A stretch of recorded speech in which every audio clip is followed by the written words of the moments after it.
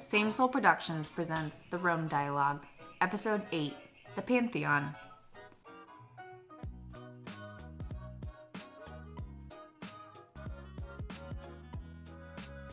Our pacing and recording may not be the same as when you're actually there, so feel free to stop and pause when you need to. We won't be offended. The Pantheon is by far the most intact of all ancient Rome structures. Unlike so many other temples that fell out of use at Rome's low point, the Pantheon has been used almost constantly since its construction. We'll start outside the square with the obelisk in the middle. This is a good time to talk about these obelisks that you've seen all over the city. They were actually brought here from Egypt as a way to display Rome's power over one of the most ancient empires in the world. Originally, there were hundreds of these obelisks built in Egypt, but so many of them have been looted by every culture that ever controlled Europe that there are now more standing in Rome than in all of Egypt. They would be loaded up onto ships and then sent across the Mediterranean. From time to time, obelisks are still found in Roman shipwrecks at the bottom of the Mediterranean. That's crazy. This one was originally dedicated to the Egyptian goddess Isis. Like we talked about in the general history episode, Romans absorbed whatever worked about other cultures into their own, and that included gods. Conquered people were allowed to keep their old religion and gods as long as they also worshipped the emperor. This is why, Jews were such a problem.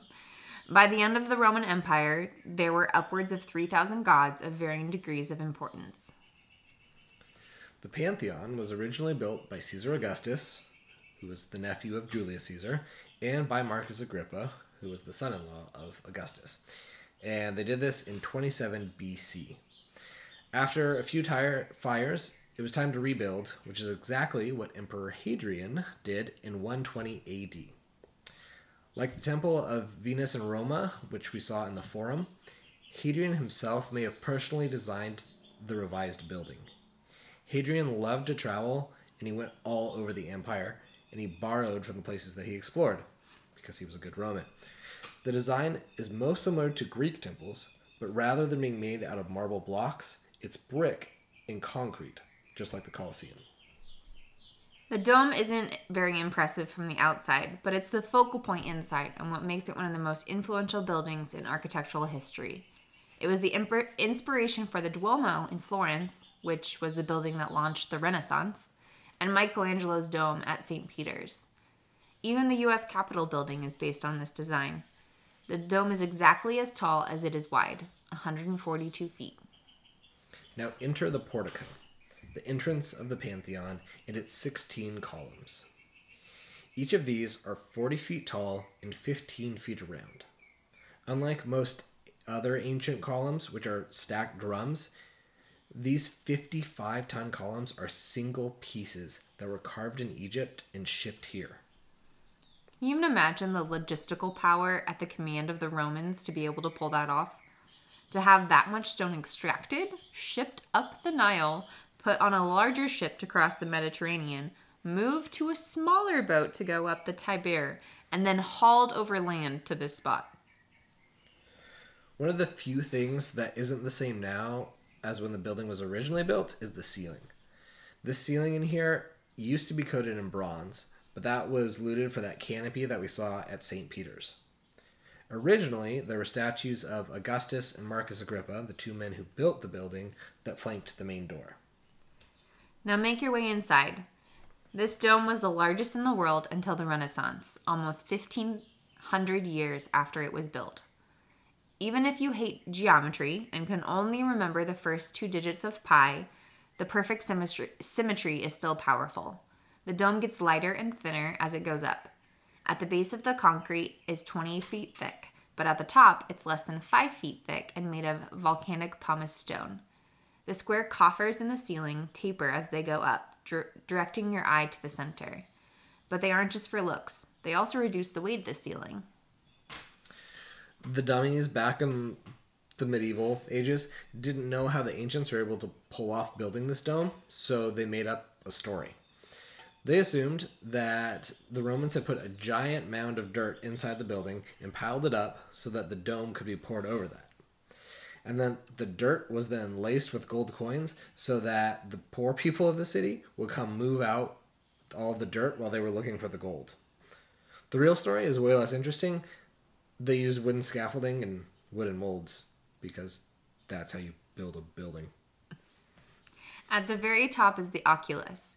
It's 30 feet across, and it's the building's only source of light. You know what happens when it rains? Everybody gets wet. Whoa. With all this talk of architecture, they're probably the only ones. The floor is designed to slope outward to drains along the periphery. That 1,800-year-old floor is also the original, although in a ship of thesis kind of way. Almost all of this building is the same as it was when it was originally built.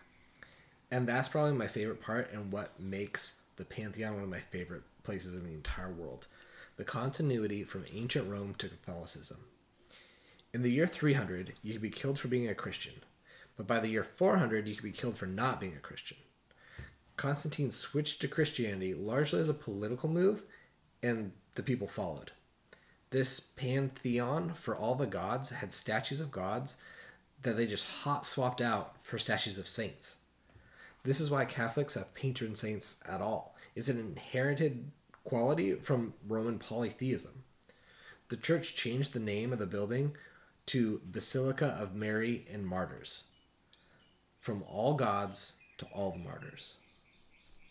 For example, the main niche directly across from the entrance housed a statue of Jupiter, which was replaced with a statue of Mary.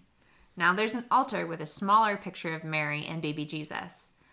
And as Italy transitioned to a more secular state, new memorials were placed here as well. To the left of the main niche is a statue of Madonna and Child with a glass display revealing a stone coffin. This is Raphael. The inscription in Latin reads, "Here lies Raphael. In life, nature feared to be outdone by him. In the artist's death, she feared that she too would die." The Madonna above the tomb was commissioned by Raphael himself, and to the left of her is a bust of Raphael, who does not look at all like a turtle. We're going to pinball to the other side and back for these next two, so bear with us. On the opposite side of Raphael is the tomb of Victor Emmanuel II, who unified Italy in the late 1800s. You already saw his giant white memorial, but this is where he's actually buried. It has a Roman eagle on top and an inscription about him being the father of the fatherland. Back on the opposite side is his son's tomb, the tomb of Umberto I. While everyone likes Victor Emmanuel, Umberto is more controversial. His wife, Margareta, who also was his first cousin, is buried under him. Power bottom, anyone? Ew. This Margareta, by the way, is the one the pizza is supposedly named after. Delicious. King Umberto didn't love change, though, and was assassinated in 1900. His son ruled for 44 years before turning the country over to Mussolini and then fleeing the country. Apparently, that didn't make him very popular with the common people, and after World War II, the Italians banished any male from that family from ever setting foot on Italian soil again. Eventually, they changed their mind in 2003, but since they came back, they just say dumb things and get themselves in trouble. Throughout the rest of the building, you'll find all sorts of art from 2,000-year history of this building. So look around and have fun.